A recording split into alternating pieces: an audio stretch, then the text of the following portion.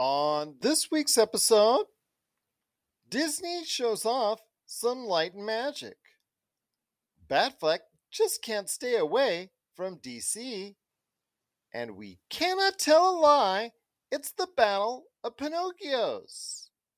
All this and more as we once again delve into the pop culture cosmos. Welcome to the Pop Culture Cosmos. And we're back with another episode of the Pop Culture Cosmos. This is Gerald Glassford from Pop Culture Cosmos, Game Source, Inside Sports Fantasy Football, and the Lakers Fast Break. We truly appreciate everyone out there listening to all of our great shows. And if you can, please give us that 5-star review wherever you get your podcasts. Plus, if you can like, share, subscribe, follow, or do anything that you can to support us right here at the Pop Culture Cosmos, Humanity Media, Lakers Fast Break, Inside Sports Fantasy Football, Game Source, and whatever we do here at the Pop Culture Cosmos, because we are the #1 tabletop RPG streamer on Facebook with over 10 hours, closing in on 20 hours of action each and every week from the world of tabletop RPG action, including Vampires and Vitae and everything that goes on with the Demolition Force and the great weekend games run by DM Mitch. And to check it all out, you just pop on by the Pop Culture Cosmos Facebook page, where you can also catch the latest news and trends in pop culture, plus also check out our site at popculturecosmos.com. And if you could do all that, it is sincerely appreciated. But it wouldn't be a Pop Culture Cosmos without my good friend. He is always hoarding right here for us at the Pop Culture Cosmos. You got to check out what he's doing today at the Happy Hoarder, plus also as well his great work at the Super BS Gamescast, plus his amazing book, Congratulations, You Suck, which you got to go ahead and get today at Barnes & Noble and Amazon, of course. It is my good friend. It is Josh Culture Cosmos, aka Josh Peterson. I'm just so happy to go ahead and have another edition with you, my friend. But I got to start off with the famous words. What's up, man? What's up? Isn't that how people used to do it on the podcast? Like, what's up, everybody? That was like the opening. Yeah. That was from the old 90s. The old, you know what? Like Bud Light or what? I forget. It was Budweiser, but like they don't make why doesn't Budweiser make commercials anymore, do you think? I don't know. They usually trot out the old Clydesdales like once a year just to remind us and have a relationship with the horses, but actually which actually does not have anything to do with beer, but no, but it's like Budweiser used to like be king of commercials, and then Bud Light was doing some fun stuff for a while, and then they stopped. I don't know, man. I just like maybe their marketing's not as effective anymore. I don't know. I miss those commercials though. They're fun. They give me a chuckle when they were on. Chuckling at those Clydesdales indeed. But we've got a great show lined up. I know you had a question you want to go ahead and touch on before I run down the list of what's coming up on the show. I know you had a question for me. I do. All right. So, we haven't really had a chance, and I know you've probably talked about this with Melinda since it's Revelation, I guess you could say, the grand reveal of the Dungeons and Dragons movie. Mm-hmm. All right. Absolutely. This movie seems to take on a very comedic tone, like they're trying to be really funny. And I wonder, do you think that is counterproductive to the Dungeons and Dragons brand? Like, I know that a lot of people play these games. It's like, yeah, let's get drunk with my buddies and we'll play a campaign, or like Stranger Things has kind of made it where it's more of a serious thing. What do you think about this, man? Because like this, I look at Dungeons and Dragons and I think to myself, like, we don't have a lot of high epic fantasy properties like out there being made anymore, right? We have like Lord of the Rings, Game of Thrones. I guess one could argue that, like, what's that show on Amazon? Wheel of Time? Is that what Wheel of Time? Yes, absolutely. Yeah. So we have that, but we don't really like have a lot of other things out there. And like looking at this Dungeons and Dragons, like seeing how bad the last movie they tried to make flopped, like it feels like a missed opportunity to like create an epic. Well, the thing is, though, I think with the limited budget that they have, I mean, we're still talking about tens of millions of dollars. I think that Hasbro and Wizards of the Coast that are helping front this movie, I think they're probably right around $100 million as far as the ultimately will come out to be. I think that they just are trying to make it approachable for a wider audience as opposed to just try to corner it to a Dungeons and Dragons audience, which even they will admit is larger than probably what they understand what it is. It's probably a lot larger than what they think it is. And they're just scared, though, that if they cater it to that specific audience, however large it is, they're still not sure if that individual audience will go ahead in droves and continue to support a film like that. So they thought they would go ahead and make it more broad based, more comedic based. I know Chris Pine is not the first person I would actually get for leading a Dungeons and Dragons movie. It was kind of weird as far as his selection is concerned, but I enjoyed the trailer. He is in his full Captain Kirk mode from the Star Trek movies. I think that probably is appealing to what I think that they wanted to go ahead and come across at Hasbro. The reason why is because they are hearkening back to 2008 and the original rebooted Star Trek movie, and how he was in that movie and how well it came over and across to a crowd. In fact, yes, it made $400 million at the box office, but the fact is it's been one of the most replayed movies of the last decade on cable, streaming, broadcast, whatever TV you have out there. I think that's what they wanted to go ahead and do, is recreate that kind of magic. I proposed to Melinda on the show we discussed it that I think that they should do a TV show instead of a movie. I think that they should approach it like, okay, let's say that you have the group of actors sitting around a table playing an actual game with the dungeon master, giving the instructions. You're on this treacherous walk through a mysterious forest. It just leads you into the beginning episode where it actually leads you into the actual adventure itself. You could do the crossfade where it actually comes into the rest of the show is dealt with what happens in, of course, an actual episode. And then obviously you interrupt that every now and then with rolls as far as whether good or bad, as far as, okay, let's say somebody rolls a nat 1 or a nat 20, that could totally affect the outcome of what's going on in the episode.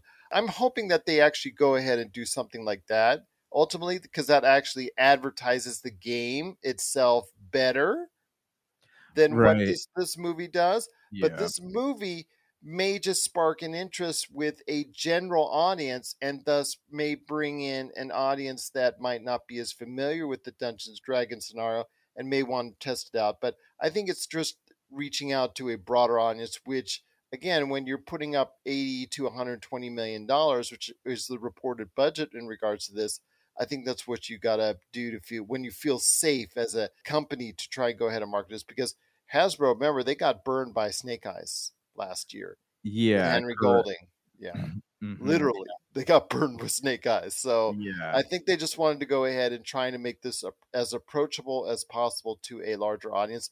And Melinda, who is a huge fan of tabletop role-playing games, of course, what she does every week with Vampires of Vitae and the Demolition Force, she likes it, and she is huge into it. I've seen the reactions from the crowd that interacts with the Pop Culture Cosmos.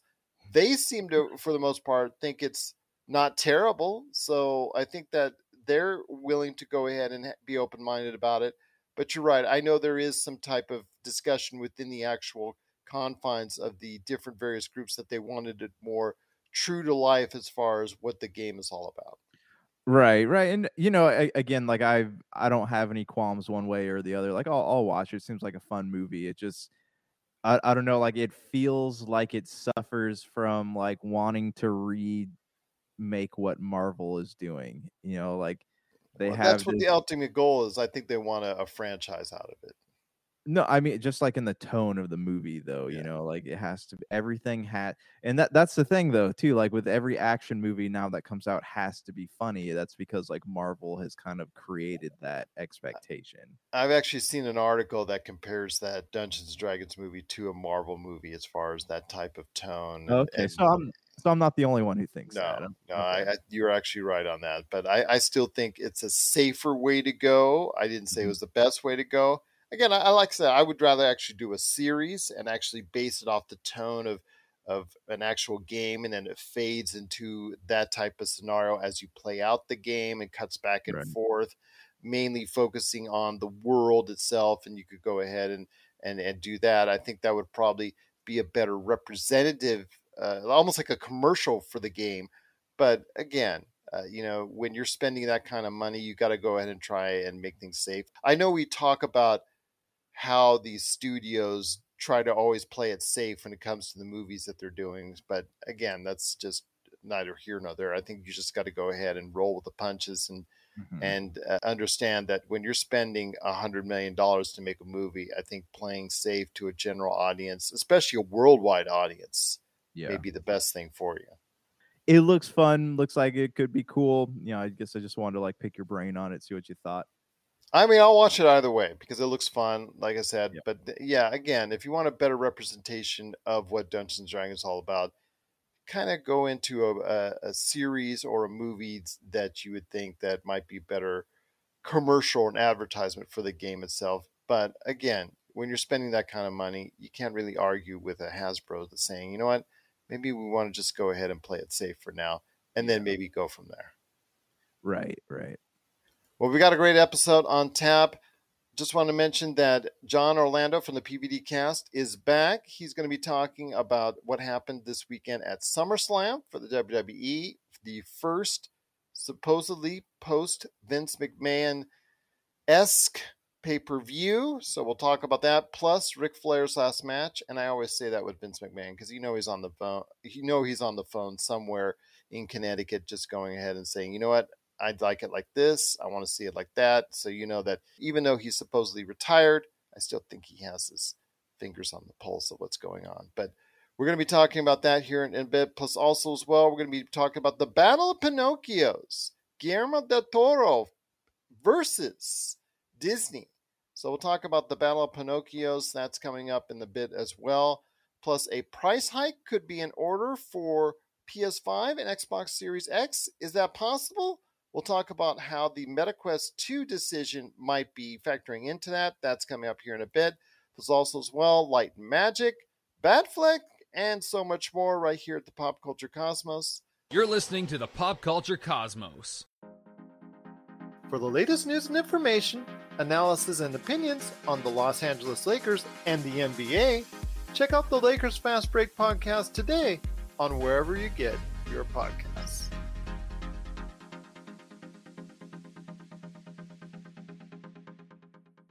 But I want to mention first, it is the box office and give everybody a recap what happened this weekend.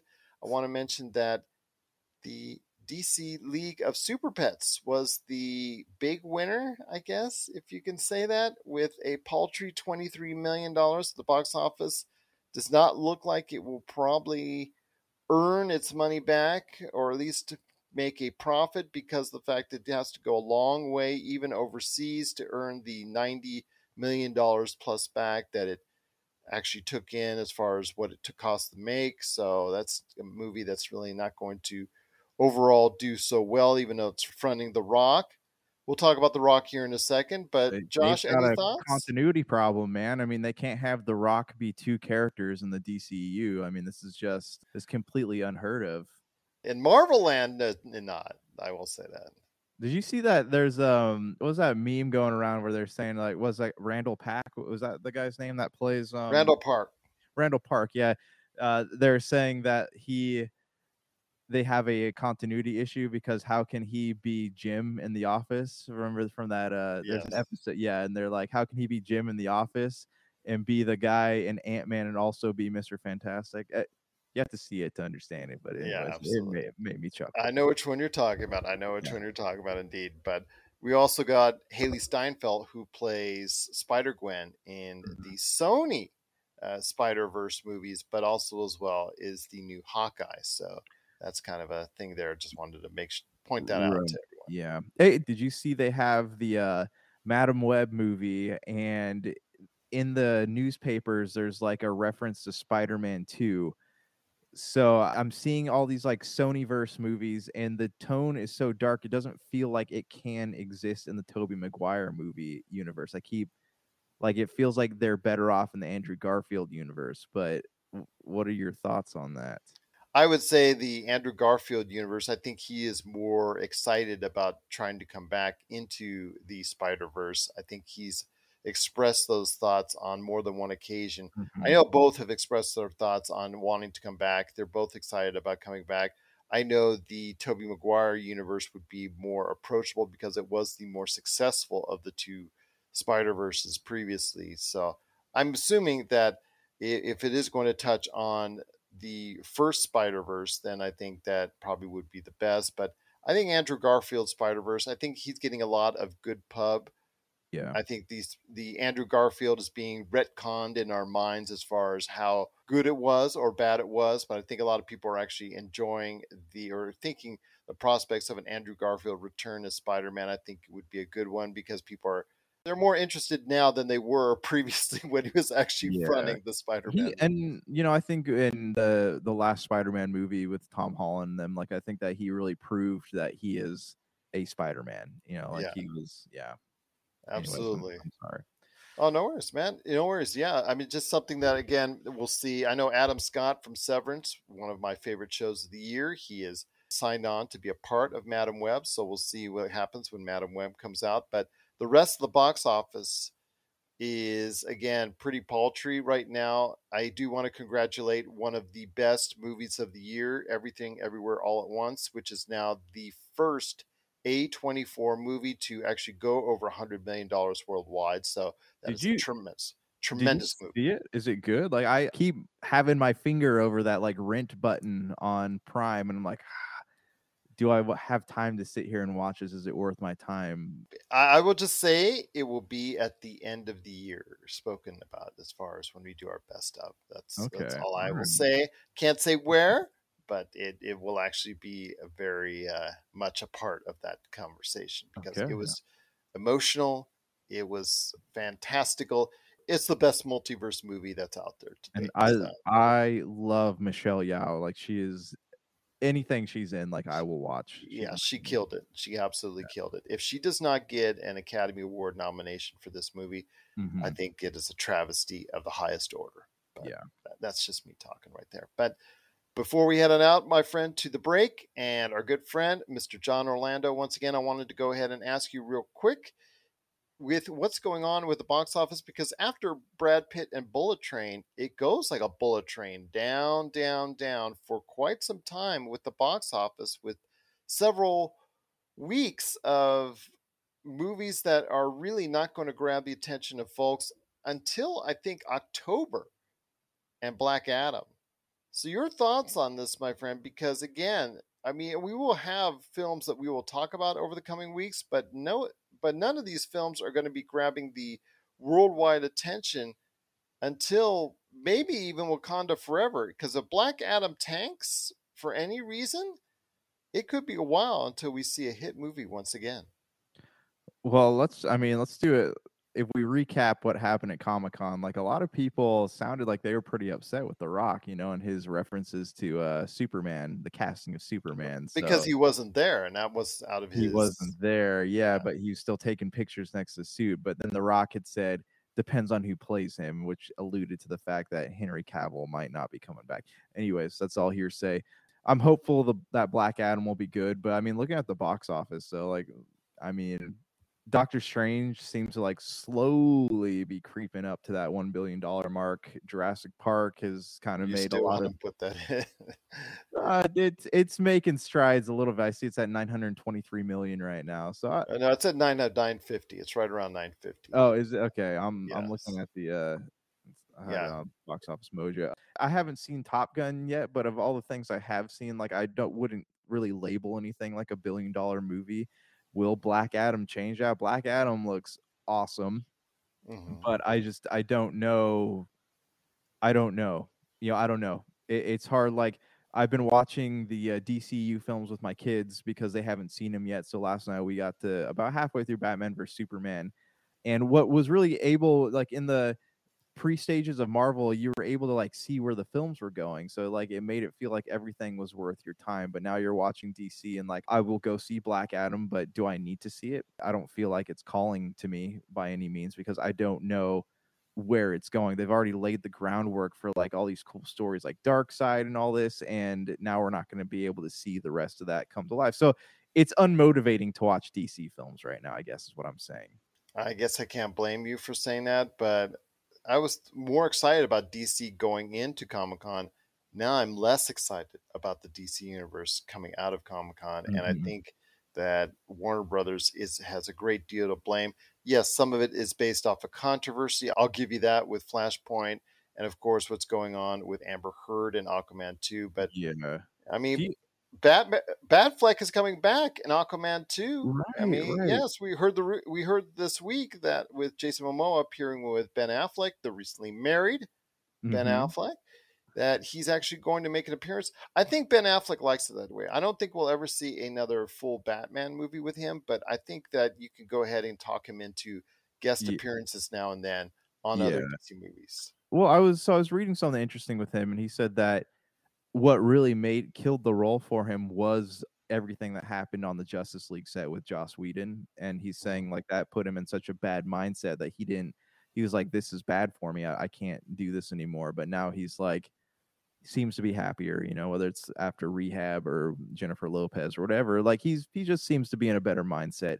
But this leads me to my next question, like what's the point of having him cameo in these movies if they're not going to continue the story that was what the groundwork for what Zack Snyder laid out? Do you think that not finishing, and they don't even have to have Zack Snyder finish his story, they can bring on another director, but I mean, like, they've opened the gates for Darkseid, right? Like that is the Thanos of DC. Like, do you think it's a detriment to them to not see that through? I really can't answer that until we see Flashpoint, because does his character get killed off in Flashpoint? Because we were led to believe that would be his final performance when Flashpoint. At least it was kind of hinted towards that direction. But if that's the case, we'll see. But I don't know. I'm not sure yet, because of the fact that we haven't seen Flashpoint, because Flashpoint is supposed to be the retconning of all retcons when it comes to the DC universe. But if that's the case, I'm not sure. But I think I would have liked to have seen the Snyderverse vision for the Justice League. I would have liked to have seen that come to fruition. I know we talked about the actual League of Supervillains. I would have loved to see that play out, like my Saturday morning cartoons of old, as far as the Super Friends versus the Super Villains, the Hall of Justice and all that. But I don't think that'll ever come to pass. I thought that was a missed opportunity right there. But yeah, I agree, man. And like, even if they like retcon everything that's happened, like it's still like that ultimate tease. It's Darkseid, man. It's Darkseid. Why would you not finish that? Like, that could have been beautiful. And now you're like, oh, it just never happened. There'd be a lot of angry people out there. They're not doing themselves any favors, I guess, is what I'm trying to say. No, you're right on that. Absolutely. I think that's something that they should have completed. Let Zack Snyder, or someone that would actually continue Zack Snyder's vision, if you were really like mad at Zack Snyder, to go ahead and complete. But again, we haven't seen what's upcoming in Flashpoint. How much does it take the eraser to the dry board of the DC universe and just like, smooth it all out into something a little bit different? So again, we also have those properties like the Batman and the Joker, which are taking place in different timelines. So we don't know exactly how that fits, or if they're going to try and make it fit, or if they're going to try and shoehorn it in. So I'm going to reserve my judgment until we see Flashpoint, whenever that comes out. Still hoping that they will go ahead and pop in Grant Gustin to refilm those scenes just to avoid any controversy there. I think that's just me saying that, but I don't know if that's going to actually materialize. But I know that at some point in time, DC is going to have to showcase Flashpoint if they want to go ahead and do a reboot of the DC universe. Yeah, absolutely. We're in agreement on this DC issue here. Yeah, absolutely. I would have loved a Hall of Justice versus a League of Supervillains. That would have been just fantastic. That would be amazing. Did you see Justice League Dark, the animated one? Mm-hmm. Can you imagine if that were turned into like a real, like a live action movie? Just like how amazing that could be. Many ideas off the page that they could go ahead and borrow from, but they choose to do something different, and I guess we're going to have to deal with it moving forward. Yeah. What are your thoughts out there on the box office and the movies upcoming for the next few weeks, plus the DC universe and where it stands? Please let us know. PopCultureCosmos@yahoo.com. Well, before we hit the break, and my good friend Mr. John Orlando talking SummerSlam and the Nature Boy Ric Flair one last time for one last match, wanted to go ahead and talk about some Light and Magic, which is a new docu-series on Disney Plus showcasing Industrial Light and Magic, one of the premier studio houses for special effects. As someone who in the 90s actually dabbled with a couple special effects companies, I found it, at least the beginning parts and the creation of what ILM does and the creation of ILM itself and some of the techniques that I was using back when I was working in the industry in the 90s, the infancy of how it all came to be and how it led to Star Wars and Empire Strikes Back. The first 3 episodes were really intriguing and interesting. I think the series kind of fades a little bit towards the end because then it's just a kind of like a pat yourself on the back on this is what we've done lately since then. Mm-hmm. And because of the fact that I think all these studio houses are now in heavy competition with ILM. For a while, it was ILM and everybody else. But now I think we're at a point with technology that it has now made a more even playing field in regards to across the board when it comes to special effects. But I still found the first 2 to 3 episodes of Light and Magic very interesting. Any thoughts on ILM, aka Light and Magic, on Disney Plus? I saw it pop up there, when I was turning on cartoons for my kids, but I haven't had a chance to sit down and watch it. I really enjoyed the Making of Star Wars one it was a YouTube documentary, then it was put on Disney Plus. Yes. I really enjoyed that. And like I teach digital media at the school I work at, so I've shown a lot of things from like Roger Deakins is someone who I really love because he just the way that he's able to, one of our favorite people, the way he's able to use just average lights that he buys from Home Depot to create these like beautiful effects, and like all this stuff is incredibly fascinating. Like I think that we have a tendency as an audience to look at a movie at face value without, and I've talked about this before about, not appreciating like what goes into making it, like the thought processes and things like that. So I think this is a really cool way to like bring attention to the art that is film. And, I do really want to take some time to sit down and watch this. I think this is going to be something that if people, at least the first 3 episodes, they check it out, they will go ahead and see a lot of great things behind the scenes in the creation of Star Wars. What a gamble it was. The problems continuously behind the scenes. You hear about things like that, right? With like I don't know if you ever watched the making of Jaws, right? When like they had to create all these like camera rigs in order to like make the shark not look like it was a robot, And then that's what you see in Light and Magic, yeah.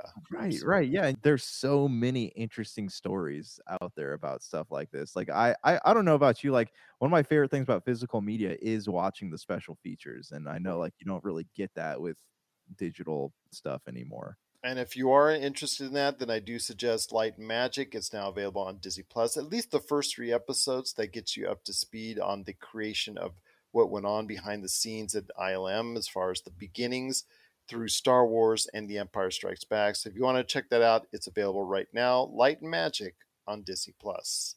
What are your thoughts out there on what's going on with Disney Plus, Light and Magic, or anything going on in the world of pop culture? Please let us know. popculturecosmos@yahoo.com.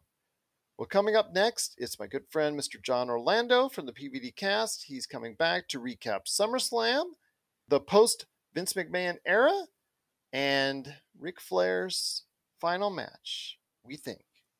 We're not 100% sure because it's the professional wrestling industry, but hey, it's billed as the last match, so we'll call it the last match, even though he had his last match almost 20 years ago. But again, I digress. Nature of the beast. Nature of the beast indeed. But we'll talk about a lot of things concerning pro wrestling and the post-Vince McMahon era. We'll talk about that coming up after the break. This is the Pop Culture Cosmos. And if you're ready to talk toys, I haven't stopped talking toys. Let's get to it.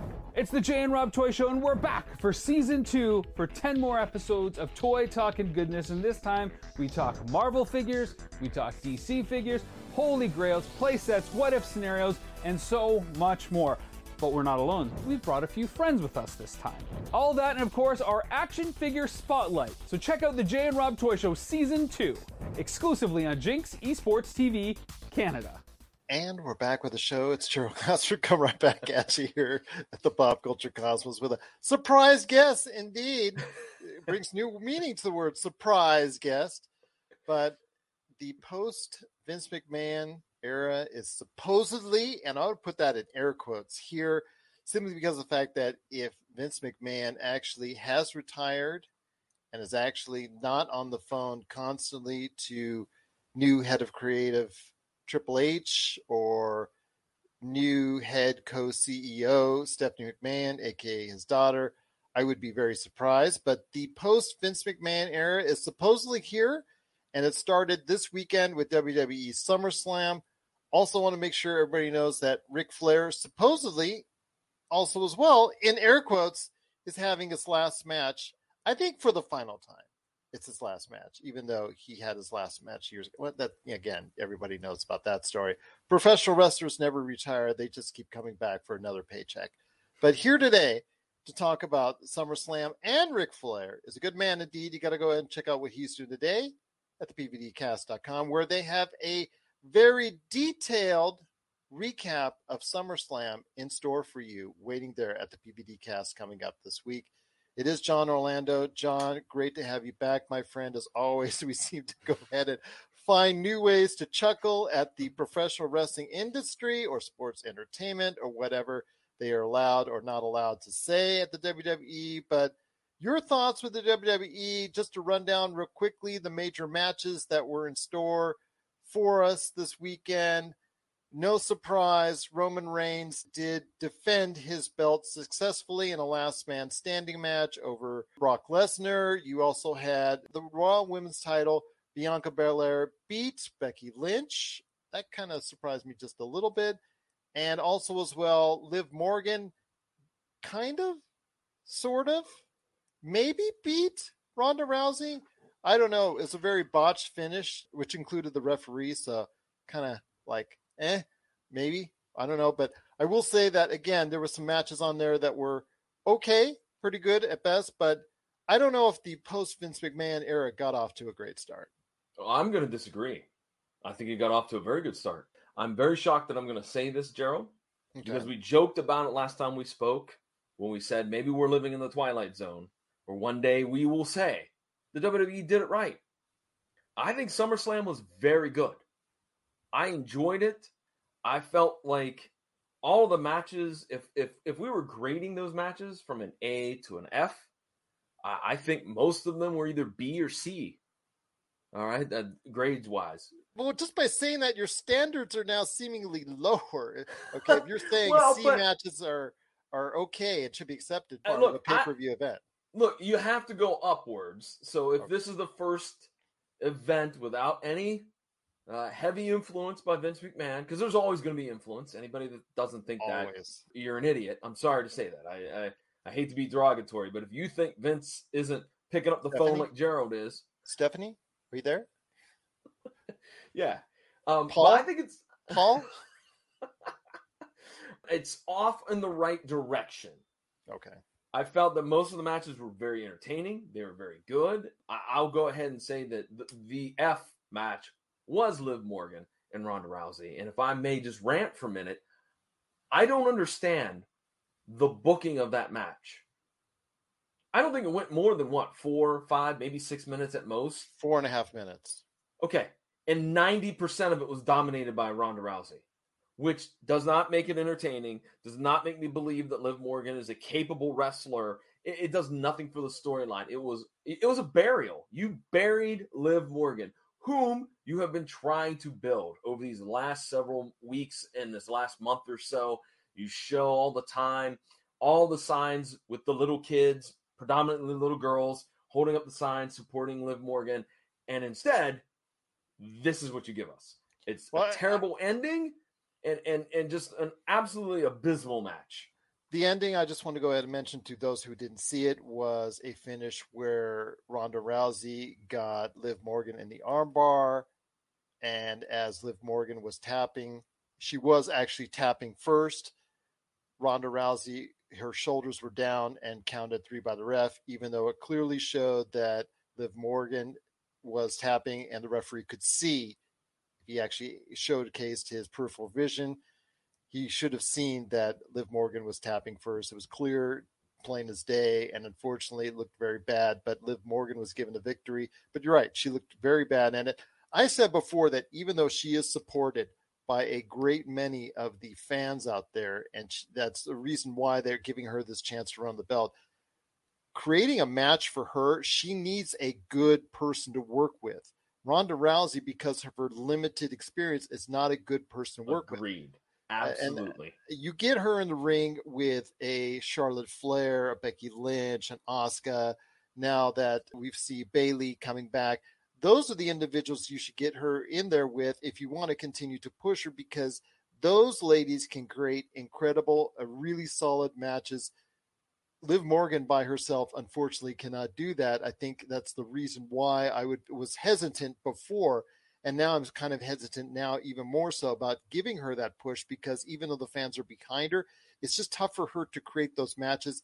Again, the women's division, with this post Vince McMahon era going off on another tangent, it's in disarray, because you've got a women's tag team title that's still up in the air since what we saw with what went on with Sasha Banks and Naomi. You haven't done anything to go ahead and try and correct that. Then you still have the 2 separate women's titles when you've already unified the men's singles and tag team championships. It's just this whole company is still in disarray going into SummerSlam, and coming out of it, I don't think it's gotten much better. There was a really good match between Brock Lesnar and Roman Reigns, but it's the umpteenth time we've seen that already. And even though this was probably their best match between the two, it's hard for people to get excited about seeing the same thing over and over again. That's where I'm coming from as far as SummerSlam is concerned. Well, and I also went into it going that, as I said, you're starting off on this level and you got to build, and without Vince being directly or heavily involved, it's going to take time for Triple H to get his footing. Whoever's going to assist him in booking, got to get them used to it. There's a lot of moving parts. I agree with you. I think Roman Reigns and Brock Lesnar was a pretty good match. It's one of the matches I would give a B. I don't know. Maybe I'm getting soft in my old age, but I thought the spot with the tractor was way too dangerous to be doing in front of a live crowd. I mean, sure, it was cool. Don't get me wrong. It was cool to see, the tractor picked up the ring and set it on its side. But man, there's a lot of things that can go wrong. And I don't care if you try it out before, like yesterday or, Friday or Thursday, you tried it out. And there's a lot that can go wrong on that and go haywire. Well, again, there's just a lot of things to say we could nitpick on. But I guess, like you said, I'm going to still give it a chance because we're still in the early part of the quote-unquote post-Vince McMahon era. We're going to give Triple H a chance because, again, he's proven to be, with his work in NXT, to be someone that can actually move the needle in a right direction creatively, even if it didn't move ratings-wise when compared to AEW when they were on the same night. So I think I'm going to go ahead and give them a pass this time around. Again, as far as what we're talking about with the WWE SummerSlam, I do want to mention one last time that Roman Reigns did defend his belt against Brock Lesnar in a last man standing match. We saw also as well Bianca Belair beat Becky Lynch. Were you surprised by that result? I thought it was a good match, a solid match. I think just the fact that where do you go from here with Becky Lynch? You suddenly turned her face, I think, at the very end when Bayley and Io Shirai and Dakota Kai came out as a surprise. I don't think that really fits. I think it's better if Becky Lynch at this point is a heel. I know it's never going to match up to what she was as the man, where she was a big, huge, over babyface. But I think for this right now, since her husband is a chicken heel, that she should be aligned in that same fashion. It doesn't make sense that if one's a heel, one's not. It doesn't seem to be work for that dynamic. I think if they worked as a tandem or worked together on screen in sort of the same fashion, I think that right now that would be the best thing for her. But her losing was kind of a bit of a surprise for me. I wasn't too surprised. I predicted, as I said on the PVD cast last week, I think that they keep the belt on Bianca for a little bit longer, and then maybe we see at Survivor Series or maybe at the Royal Rumble that Bianca would drop it to Becky Lynch, because I feel like we're still being kind of funneled into WrestleMania, Rousey versus Lynch one more time for the title, which again also goes into, for the SmackDown side of things, I would not be surprised if Ronda gets another run with it as well, beats Liv somewhere down the road, and then we have that title unification match at WrestleMania. I was not surprised that Bianca won. I was surprised at how good the match was. I think that it was a very physical match. They told a very good story. I even enjoyed the surprise of Bayley and her crew showing up. Yeah. Even though I like Bayley better as the ding dong heel, annoying heel. But just before she blew out her knee, I thought that was really starting to go places. It was just me as far as I think that's a heel character that, especially when she had the titles too. I think that was something that really had her in her favor. So I'm glad to see at least her back and being able to go ahead and continue her career after a devastating knee injury. I also just wanted to comment real quick too that, man, oh man, that entranceway. Yeah. It was like 7 miles long. I mean, reminds me of WrestleMania 3. Right. Yes, absolutely, in Detroit. But I know that Logan Paul defeated The Miz. Logan Paul needs to be healed. The crowd hates him. We hate him. Everybody seems to hate him unless you're watching him on YouTube. I think he just needs to be heel. If you're going to go ahead and pay all the money that you're paying him for his limited appearances, just make him a heel and get it over with. It just seems like, you can hear how bad the crowd dislikes him. Just get it over with. Any thoughts on him, or also as well, Pat McAfee defeating Happy Corbin, the guy who I think should not even be involved in the WWE? I'm just amazed that this guy still has a job after all these years. First of all, again, another great match from Pat McAfee. And I think that when you're looking at these, quote, outsiders, end quote, that are participating in WWE matches, Pat McAfee's the best. He's been the best. I mean, don't get me wrong. Bad Bunny was good. I was going to say that. Don't get me wrong, that Logan Paul did a very good job too. Mm-hmm. But I still think Pat McAfee is he is the A+ when it comes to that, that outsider, the guy that's not a wrestler, that's in the ring. And he had a good match with Corbin. Logan Paul, man, those two were friends, by the way. They were actually teammates at one time in football. In a Corbin and McAfee? Yes. Yes. Just to let you know. Logan Paul gave us everything we wanted. We got to see the oh my God spot that he pulled out. We got to see him do Miz's maneuvers, the skull crushing finale. And then there's that one thing that he did the little kick that was disrespectful, and then Logan did it back to him. Logan Paul's a heck of an athlete. You can't take that away from him. I even kind of enjoyed the fact that AJ Styles came out to neutralize Ciampa and kind of do the little what's their relationship like, storyline between AJ and Logan Paul. So I liked it. I mean, I agree with you. I think that Logan Paul works better as a heel, but I think for the purposes of his YouTube channel and all those other things he has going on, he kind of needs to stay a babyface. And, for his brand, to borrow one of McAfee's catchphrases, if you will. Absolutely. But overall, I thought it was okay. Again, these are baby steps. So people are looking for big changes right out of the get-go. I think that's too much to expect. I think they're slowly going to go ahead and showcase the influence of a new regime at the top of creative for WWE. I do want to mention also as well, the Usos retained Over the Street Profits in a pretty good match itself, but not quite to the level of their previous matches. Rey Mysterio and his son Dominic did defeat Finn Balor and Damian Priest when Edge returned to go ahead and lay some revenge on Finn Balor and Damian Priest. And also as well, Bobby Lashley destroyed Theory. And even though Theory tried to cash in his Money in the Bank, did not actually get a chance to, because he was also destroyed by Brock Lesnar and Bobby Lashley on the same night. So really, that's a good way to go if you're going to go ahead and try to push him down the road. I think that's one of the signs I got, is that Theory is an individual I think that you're not going to be able to take seriously as a wrestler going forward, because he keeps getting destroyed by anyone that's a little bit larger than him, as we saw with Bobby Lashley and also with Brock Lesnar. Your thoughts on Theory before we head to the Nature Boy himself. I will say that I thought Theory played his role very, very well. I felt like he could not win the U.S. Maybe do you see him as another MJF? I'm thinking as on the fly right now. Do you? No, see I don't now because they're booking him as a chicken heel now. I mean, that's how they're booking him. He's not. Yeah. He doesn't have that bravado anymore. A few months ago, I would totally agree with you on that. But this time, at this junction in time, I don't think that he's got that same moxie as MJF. But I think, in my eyes, you didn't put the title on the U. He doesn't need the title. He's got the briefcase. So you don't need to put the U.S. title back with him again. Let Bobby Lashley continue to run with it. But if he wins, is it more like when The Miz held the title, that it actually wasn't taken seriously by the fans? Well, that's a good point as well.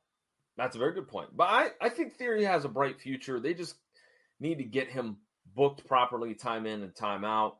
And if I may, before we move on to Ric Flair, which is kind of is a nice segue, in that tag team title match, I was very disappointed that Jeff Jarrett really didn't do anything. I mean, he was just another referee. They could have had Chad Patton in there. Instead, he really didn't add anything to it, and I thought he would. You're listening to the Pop Culture Cosmos. If you're in the Las Vegas and Henderson areas and are looking to buy, sell, or trade the best in classic or current video games and pop culture collectibles, there's no better place to go than Retro City Games.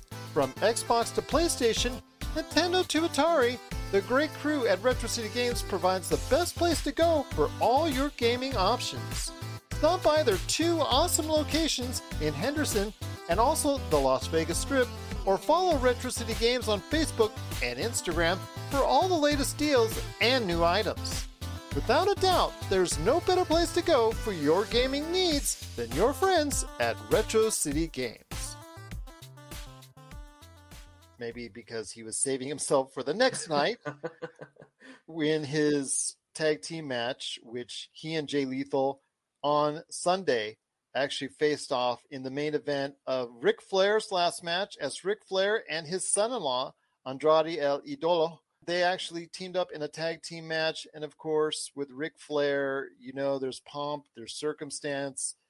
And at 73 in his supposed last match, which his last match actually, like you were talking about, actually should have even become well before the WrestleMania supposed last match he did with Shawn Michaels. When WCW was bought out by WWE, I think that was the best point in time for him to go ahead and call it a day. And he chose not to. He continued on, and you see what happened there. But people seem to be loving it. They seem to have a great time reminiscing on the career of Ric Flair as he was victorious tonight in his tag team match. Of course, we know he's going to go out with a victory as only he can, doing the strut with Jeff Jarrett. The only thing I say as far as different, maybe they did a little bit too much pomp and circumstances. But again, when you're dealing with a 73-year-old man, it's all about smoke and mirrors. I couldn't say it better myself. I mean, wrestling itself is smoke and mirrors. No, but it is. With a 73-year-old man is involved who you're worried about having another heart attack, who has a pacemaker installed, you got to go ahead and do what you can to provide as many smoke and mirrors for him as possible. And I'm going to be that cynical, jaded wrestling fan. I hate to be that, but I'm going to be that. We're going to be saying this 3 years from now when Ric Flair is going to return on pay-per-view. You know it. He's going to do this again sometime here in the near future because he'll need money or something. And he's only got 4 or 5 ex-wives? I think 4. Okay. And he's married right now. Yeah, she's number 5, I believe. I think his love life is something that will probably be detailed about in books for centuries. But yes, need I digress? Look, I have no faith that he'll stay retired. I don't know what more to say. I believe you on that. Obviously, we saw from Terry Funk. I think he's the shining example of someone who had like over 6 or 7, even 10 reported retirement matches. Who knows? I forget how many he's had. He's had so many. So I agree with you, Ric Flair being retired, just like Vince McMahon staying retired. I don't think either will happen, but we'll wait and see. But yes, Ric Flair, the Nature Boy, I will say and give him credit again. If you have to go ahead and look up the words pro wrestler in Wikipedia, his face should appear there, because whether or not you think he's the best or the greatest of all time, I think that you should think that he is the quintessential pro wrestler, someone who could give you everything and more inside the ring and also out. He covered all aspects of what you need to do as a professional wrestler to get over to the public. Not only producing a high quality work rate in the ring, but also being able to captivate audiences with your diction, with your mouth, with your voice, and with your presence each and every time out. That's something I think that maybe for me gives him the edge over someone, let's say like Bret Hart or Shawn Michaels. So many others that are right there at the top of the top. I think that's for me what does it, is the fact that he can do it on both ends of the ring, inside and out. I think the term generational talent is definitely one that belongs to Ric Flair. Yeah. He's 1 in a million, whether you liked him in the ring or you didn't like him in the ring, or you're upset by some of the antics outside of the rings. I mean, he is an original. There's only going to be one Ric Flair ever. And, like it or not, that's just how it is. Yeah, absolutely, indeed. But he was victorious in his supposed final match. I'm not sure he actually will get clearance for another final match. That's the thing. I don't even know how he got clearance for this match. Did he maybe go visit the doctor on The Simpsons, Dr. Nick Riviera? Maybe, I don't know, because man, somebody going in there with a pacemaker installed, I think that's really just risking so much, and I really think that's really bad, especially having to go out there for 25 plus minutes like he did tonight with his victory. I think that's just. I'm glad he's safe. I'm glad he got out of it. I'm okay. I'm glad he got out of it with the victory. Obviously, everybody was happy. Everybody was crying. Everybody was ecstatic. But yeah, that's a risk I think I wouldn't want to take as a promoter. But hey, got away with it. Ric Flair cheating death like Captain Kirk, cheating the system one more time as only he can do. My gosh, this man has lived 1,000 lives ever since the plane crash back in the 70s. He has lived a charmed life indeed. But it is the Nature Boy Ric Flair, and also as well the WWE SummerSlam, an important weekend for pro wrestling post Vince McMahon. But John, great to have you here, my friend. I know you got a recap coming up this week, I think, on WWE SummerSlam that's even more detailed than what we're doing here. That's absolutely correct. The preview episode was last week, where myself and the pro wrestling pundits, DJ Joey Blaze and Ringside Rand, they're two good friends of mine.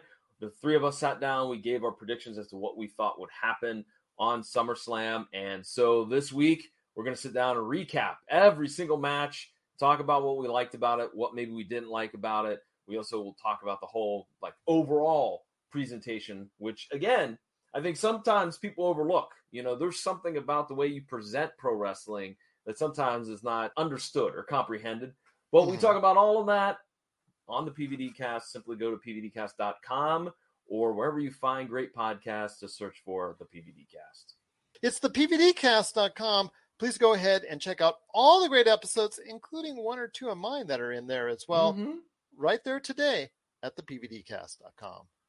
John, it's been great having you here. Hopefully you're not going into retirement. No, Okay. I'm not going into. Well, you know what? Actually, you should say you're going into retirement now, just so you can feel like you're every other pro wrestling entity that's out there, so that you can come back the next time around and say you're coming out of retirement to go ahead and come back right here at the Pop Culture Cosmos. We'll see. I don't know. Maybe that might be a possibility there. Okay, so John Orlando is retiring from the Pop Culture Cosmos now, so we'll see you soon when you come back out of retirement, because there is no such thing as retirement in pro wrestling.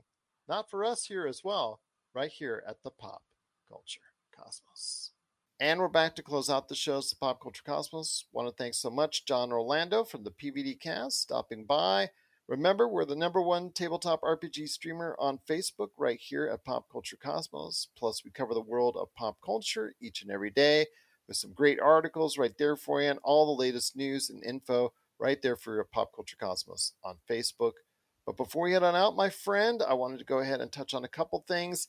I know we touched on the Friday show the backlash and the anger and the outrage that now MetaQuest 2 is now $100 more expensive than it was last week after the announcement by Meta saying it was Meta to go ahead and raise the price of Meta Quest 2 by $100 for their VR equipment, which has gotten gamers and users out there in an uproar, and they are not pleased at all about the price hike on it, which has led a lot of people to speculate, could the same thing be happening in the future, in the not too distant future, for the PlayStation 5 and Xbox Series X? Your thoughts on a possible price hike for the PS5 and Xbox Series X? Historically, that's never happened before. I don't foresee it happening because usually if they're going to hike the price, they wrap it up in a new package or something, like A we have bundle type. or a bundle, or like we have PS4 Pro or the Xbox one. Well, the Switch, for instance, with the new LED screen. Right. They usually repackage it to make it seem like you're getting something cool in there that you probably won't realize is there. If you're asking, do I think they're just going to take the base consoles and raise the prices? I don't see them doing that. If you have any thoughts out there on a possible price hike for PlayStation or Xbox, or Nintendo for that matter, which could be very concerning, please let us know. popculturecosmos@yahoo.com. My friend, it's been a great episode. One last thing before we head on out. The Battle of Pinocchios. My nose is growing a little bit longer, my friend, but I cannot tell a lie. There are 2 upcoming Pinocchio movies in the works that are going to be released here by the end of the year. And it's so funny, my friend, because this industry that we watch, especially entertainment industry, oh, Pinocchio. We haven't touched on it in a while. Let's go ahead and do a movie. Then someone else goes, oh, Disney's doing a movie on Pinocchio. We got to do a movie on Pinocchio. It just seems like that always comes out in like 2s when it touches on something like the Jungle Book. Remember? Yeah. The volcano movies. Remember when they came out in the 90s with Tommy Lee Jones and Pierce Brosnan? They came out with the separate volcano movies. And yeah, it's always funny how they always come out in 2s like that when they come out with an idea or a harkening back to something, or something like that. So when it comes down to it, in the next few months, actually coming up, I believe in early September, is the Pinocchio 2022 movie from Disney that's going to be directed by Robert Zemeckis. In fact, it comes out September 8th. That's the movie with Tom Hanks, Joseph Gordon-Levitt, and Lorraine Bracco. And then you have in December, the trailer just came out last week for the full trailer, because all we've got was a teaser previously, is the Guillermo del Toro version of Pinocchio, which is going to be out there coming up very soon on December the 1st. And that features Ian McGregor for that movie. So I want to hear your thoughts on this. I know Guillermo del Toro is a big-time director for you. He just someone who has fascinated you with projects all abound. Your thoughts, no lie, as my nose gets bigger and bigger, on what this Pinocchio battle will do. I mean, by the time it gets to December the 1st, will people get kind of tired of Pinocchio because they've already seen the Disney Plus version before it comes out on Netflix? Yeah, I mean, I always wonder if these release dates are coincidence or if it's careful planning. I don't mean to have a cop out to this question, but Disney has not been hitting the mark with these live action films. So it's very possible that Pinocchio could come out and just do horribly. Pinocchio especially is hard because that, even the cartoon gives little kids nightmares, it's a difficult property to adapt. Does he go all Pan's Labyrinth on us? I think that's what Guillermo's version is going to end up doing. He plays into your nightmares. That's what he does, and I think that if people want a more horror film version of Pinocchio, then Guillermo del Toro's is definitely going to be the version for you. What are your thoughts out there on the Battle of Pinocchios coming up later this year in September with the Disney Plus version of Pinocchio, and then in December with Guillermo del Toro's version of Pinocchio? No lie indeed. Please let us know. popculturecosmos@yahoo.com. Well, my friend, it's been a great episode. I cannot thank you enough, as always, for stopping by.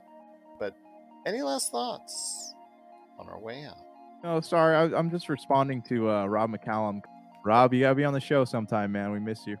We miss you, my friend. Absolutely. Hope all is well with you. But again, we truly appreciate you watching and listening out there, and always being a part of the Pop Culture Cosmos.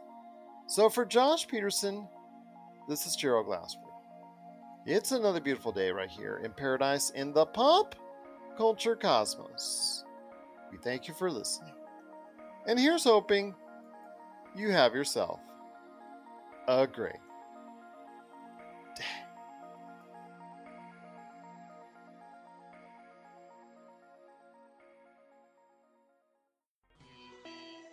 You're listening to a Weeby Geeks Network podcast. Tangent Bound Network. Let your voice be heard. TangentBoundNetwork.com. Thanks so much for downloading the Pop Culture Cosmos, and stay tuned as more great podcasts are on the way. Thanks again for listening to us here at the Pop Culture Cosmos.